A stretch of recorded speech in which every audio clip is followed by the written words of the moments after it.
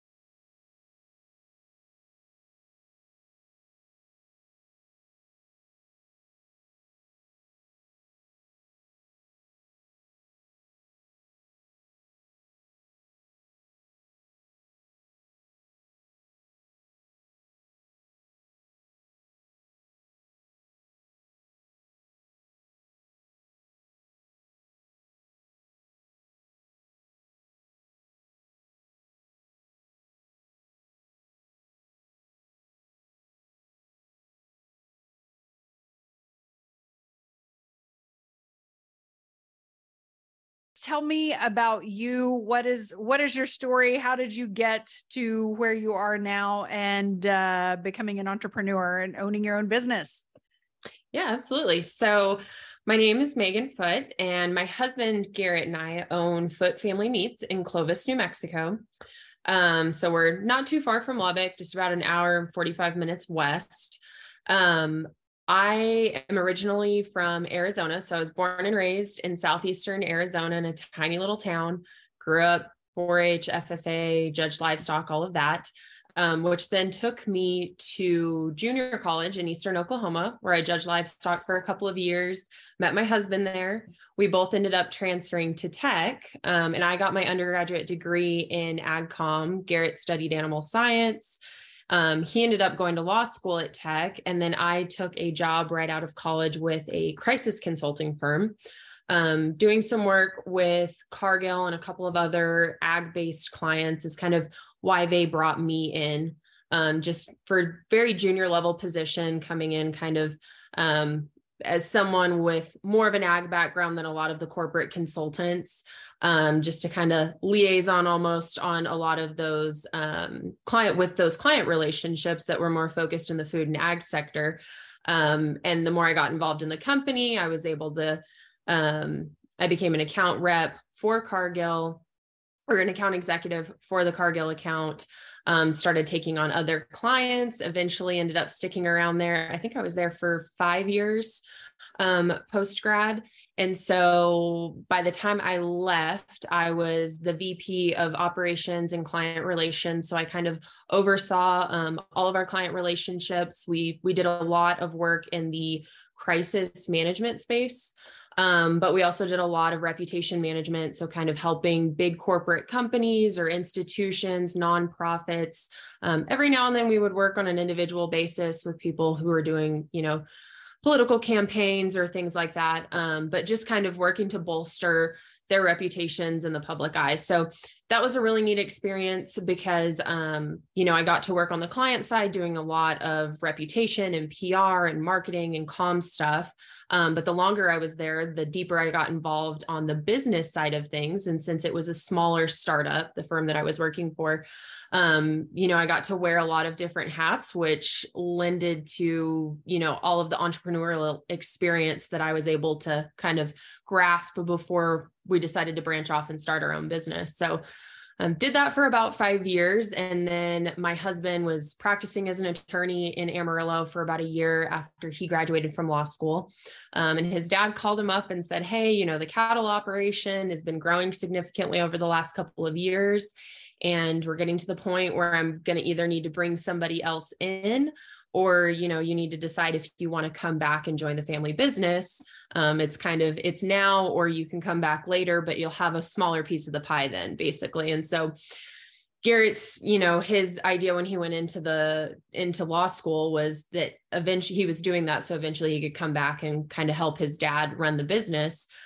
We just kind of assumed it was going to be later on in life that was going to happen, but happened quicker than we expected. So we decided that's where he knew he wanted to end up eventually anyways. So we moved back to New Mexico.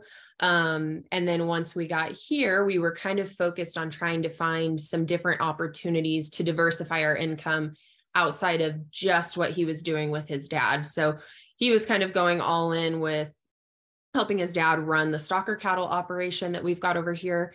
And so we were thinking, we need to figure out ways that we can invest in different areas so it's not all tied up in the cattle.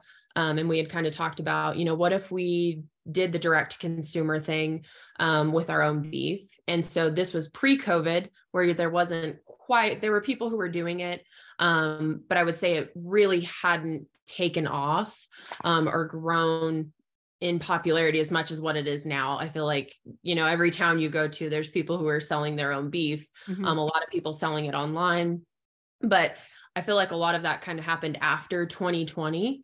And so this was pre-COVID. We tossed around the idea and we thought, that might be something that we're interested in. We kind of brainstormed some things, but it didn't really take off until COVID hit.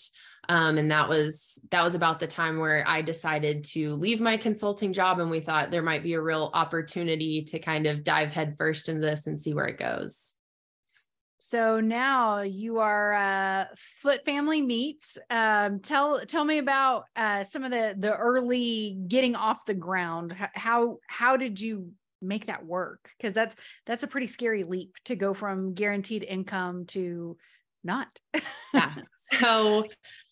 So we knew, it's funny because Garrett has always joked, even when we were in college, he would say the best time to go broke is before you're 30. Yeah. And so, you've got time after that to kind of rebuild your wealth if things go south. So I'm a lot more conservative in that aspect, whereas he's like, why not? Let's take the risk. Let's do it. Let's try it. We'll see what happens. We've got the cattle side of things to fall back on. And so I waited. I would say I'm not that much of a risk taker. I waited until we had things in line a little bit before I made the decision that, okay, we can take this somewhere. So I was using a lot of my free time, while I was still at the firm that I was at. I was using weekends, after hours, kind of working on building the website, getting everything together. We were already starting to kill cattle and get our own beef processed and pushing it out there without doing a ton of advertising, just to kind of see, what opportunities were out there. Was there, were people willing to pay a higher price for locally raised product? And at the time during COVID, there was a lot of shortages in the grocery store, and so people were kind of panic buying a little bit too. We were selling a lot of wholes and halves. And what we found was for, every 10 calls that we got for people who were, wanting to, or interested in stocking their freezer with a whole or a half beef, they maybe didn't understand how much weight that was going to be or what an investment that was going to be. But they would have bought, a box of steaks or a box of hamburger meat or 10, 15, 20 pounds at a time. And so we thought, okay, this is kind of solidifying the fact that we know that there's a market out there for this product and people who are willing to pay a little bit more to know exactly where it is that their food is coming from. And then also to have that option of higher quality products that they're not finding in the grocery store. Cause we're pulling back top end cattle that we're running through the meat program. We're selling predominantly prime or high choice beef that's been dry aged anywhere from 14 to 30 days. So we did a lot of kind of market testing a little bit there before, just to make sure that, you know, we weren't just dropping everything and diving in head first entirely, without knowing whether or not it was going to work. So there was a confidence level, I think, before we really made the decision of, okay, this could be something, it could be its own business. And we need to make the decision of, is this just going to be kind of a part-time gig where we're doing it a little bit on the side while I'm still working full-time, or is there an opportunity for us to actually take this and it become my full-time job? And so we obviously didn't know at the time whether or not it was really going to work, but we had some confidence in it. And so we thought, you know, now is the best time to see if we can make it work. At that point, when I moved from Amarillo, travel logistics for my old job became kind of difficult.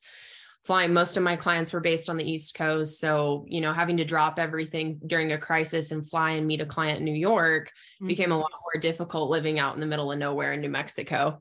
Yeah. So I think long-term, I knew that probably wasn't going to work out with us being back here on the farm. And so I knew that I was going to need to look for something at some point down the road. And so we figured now was a great time to go ahead and see if we could start something that was ours. So where do you all have your cattle processed?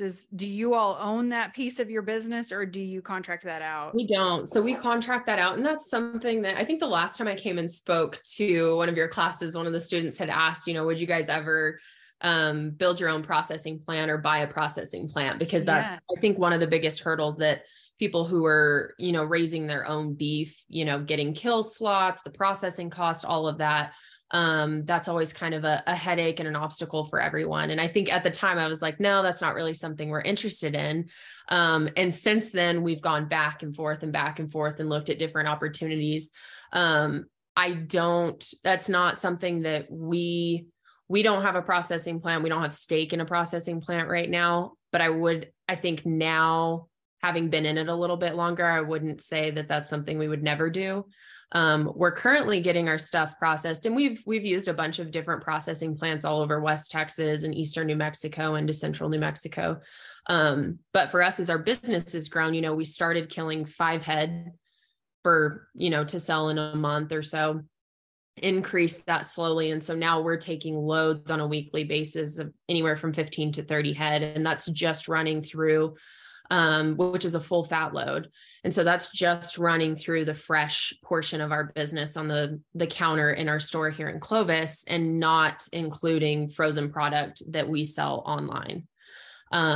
So with that has then kind of limited us on, you know, processing plants that have the capacity to be able to kill that much. So we're using one right now out of Roswell called USA Beef Packing.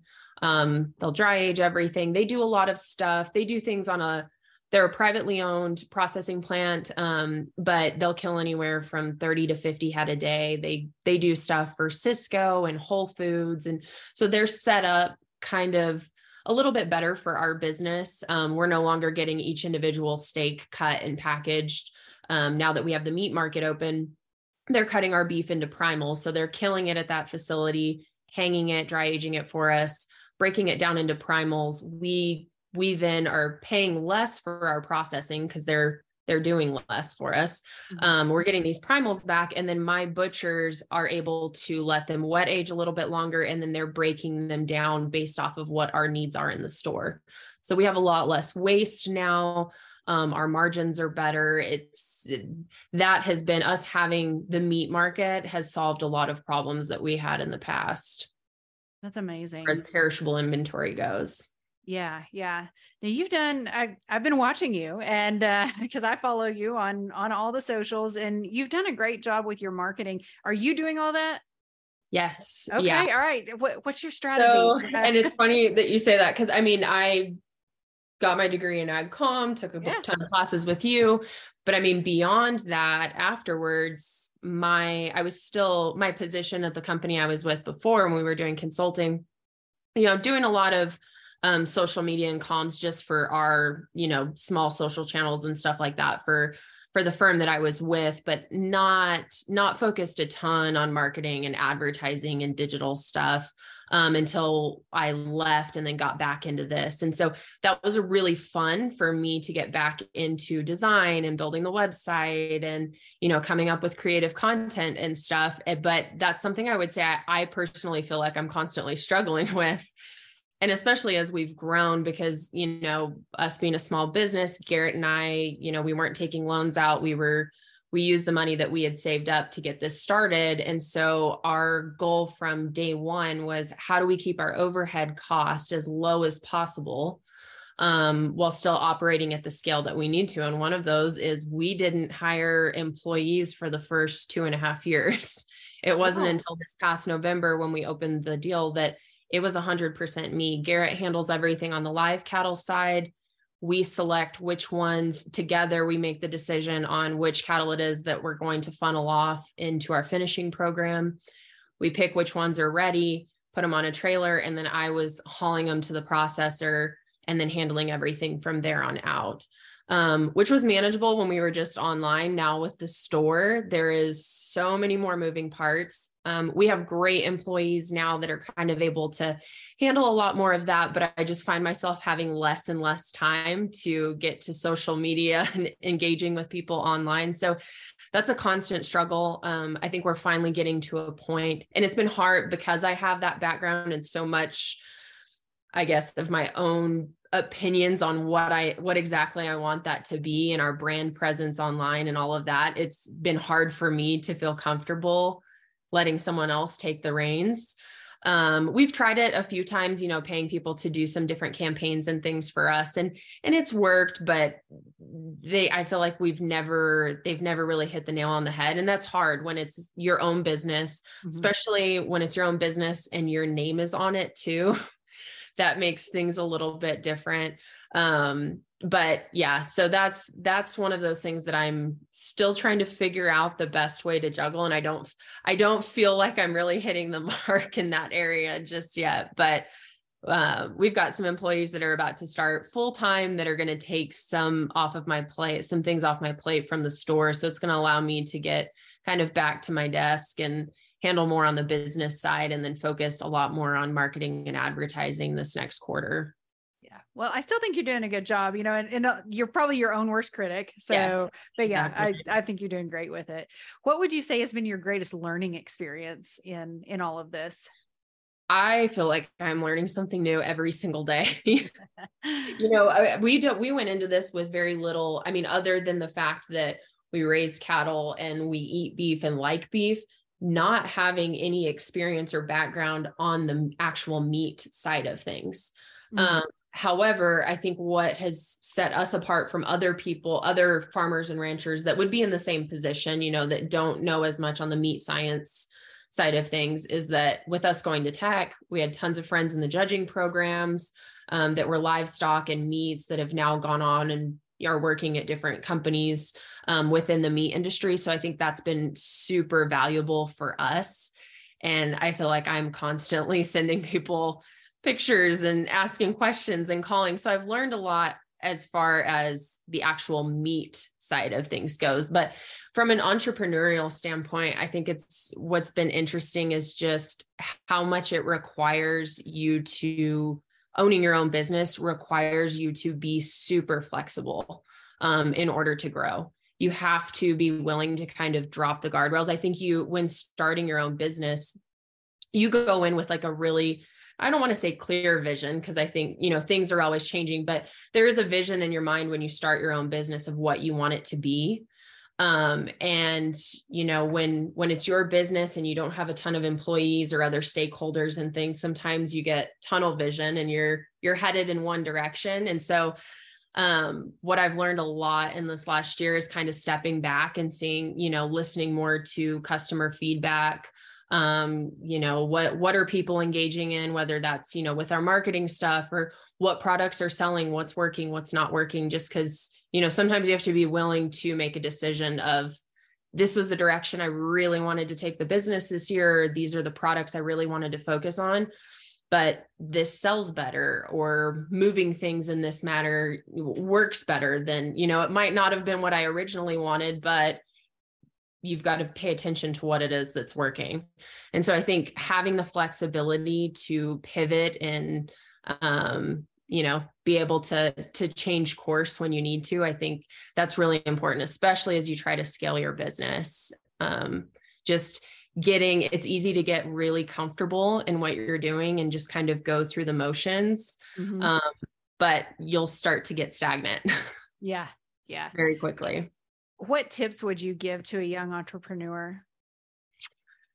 Tips I'd give to a young entrepreneur. I think as, when you're young and coming out of college, it's really important, if you think that you're wanting to go down the path of starting your own business, do whatever you can to get experience in as many different areas as possible. So, I took advantage of as many different internship opportunities. And, even if it's not exactly the path that or the career that you think you're going to be going into, there may be job positions or internships that are open that are going to expose you to more of the business side of things. Even if it's not an industry that you think that you're interested in, take the perspective of what else can I gain out of this? So for example, I have a girl that's working for me right now that's wanting to start her own business in real estate. And she's working at a meat market, which the two are very different and don't necessarily line up. But I think, she's really loving it and getting a lot out of it, because her thing is, she's wanted to come in and learn from us on how to start up your own business. And she's asking all of the right questions of, as things are happening throughout the day of, okay, why did you make that decision? Why did you price things that way? This went wrong and you approached it this way. Why? So just taking advantage of all of the opportunities that are out there, I think is really important. Not being afraid there's a lot of value in experience. That's not to say, go and work a really low paying job where you're, putting more in than what you're getting out. But if you think that you're going to gain a valuable experience out of it, sometimes that's worth more than a huge salary. Awesome. Good. That's good advice. I like to do this. I call it the lightning round, where I just ask some quick questions that have just a quick 1 word, 1 sentence answer to them. So, okay. And I kind of fly by the seat of my pants on this one. What is your favorite cut of beef to cook or eat? Tri-tip. Okay. Very good. What's been the best book you read lately? Oh, best book I've read. So this is a book I read several years ago, and Garrett and I have reread it together, almost every year now, Rich Dad, Poor Dad. And it's a great one. I don't know if you've read it. Mm-hmm. Really great one. If you're interested in entrepreneurship, as far as building wealth and making decisions around business and financial investments and things like that. And it's really easy to follow too. Totally recommend it. Love it. Okay. Where's your favorite place to go on vacation? Favorite place to go on vacation? Seaside, Florida. Seaside watercolor. Okay. What is your favorite social media site? Instagram. Yeah, mine too. And then the last one, what piece of advice do you wish you would have received when you were about to graduate with your undergraduate degree? Oh, that's a tough one. I think when I was about to graduate, I remember there was a lot of negative connotation around like millennials job hopping. Mm. And everyone spoke, employers were always kind of speaking poorly of millennials that were coming out into the workforce of, they came and worked 6 months or 8 months or whatever. And so I love the job that I took right out of college. I gained a ton of experience out of it, but I had several other opportunities that popped up that may have taken me in different directions, or that I could have gained just as much experience from in different areas that would have benefited me, where I'm at now. But I was so worried about kind of not falling into that rhetoric of, being one of those millennials that was dropping around. And so I think just kind of going with your gut and doing what you feel is right for you, trusting your gut more, I guess, is kind of the overarching theme of what I'm trying to get to is, not worrying so much about what is this going to look like on my resume or things like that. If you feel like, there's an opportunity for you that, maybe it doesn't pay as good, or maybe it's not going to look as great on paper, but if you feel like there's a job opportunity with, truly good people that you enjoy working around, that you think it might lead into something else, trust your gut and take advantage of those doors that open for you at different times. Thanks again, Megan, for joining us on the podcast. And if you would like to take a look at their website, it's Foote Family Meats, and it's spelled Foote, familymeats.com. And again, they have a retail store in Clovis, New Mexico. So if you live in the area, be sure to stop by and support them. And Megan, again, thank you for sharing your advice with us. So You Talk to Cows is produced by me, Erica Earlbeck, with production support from the Department of Agricultural Education and Communications at Texas Tech University. Follow me on Instagram at Erica_Earlbeck. That's ERICA_IRLBECK. For more information on careers in agricultural communications, find my department at depts.ttu.edu/aged.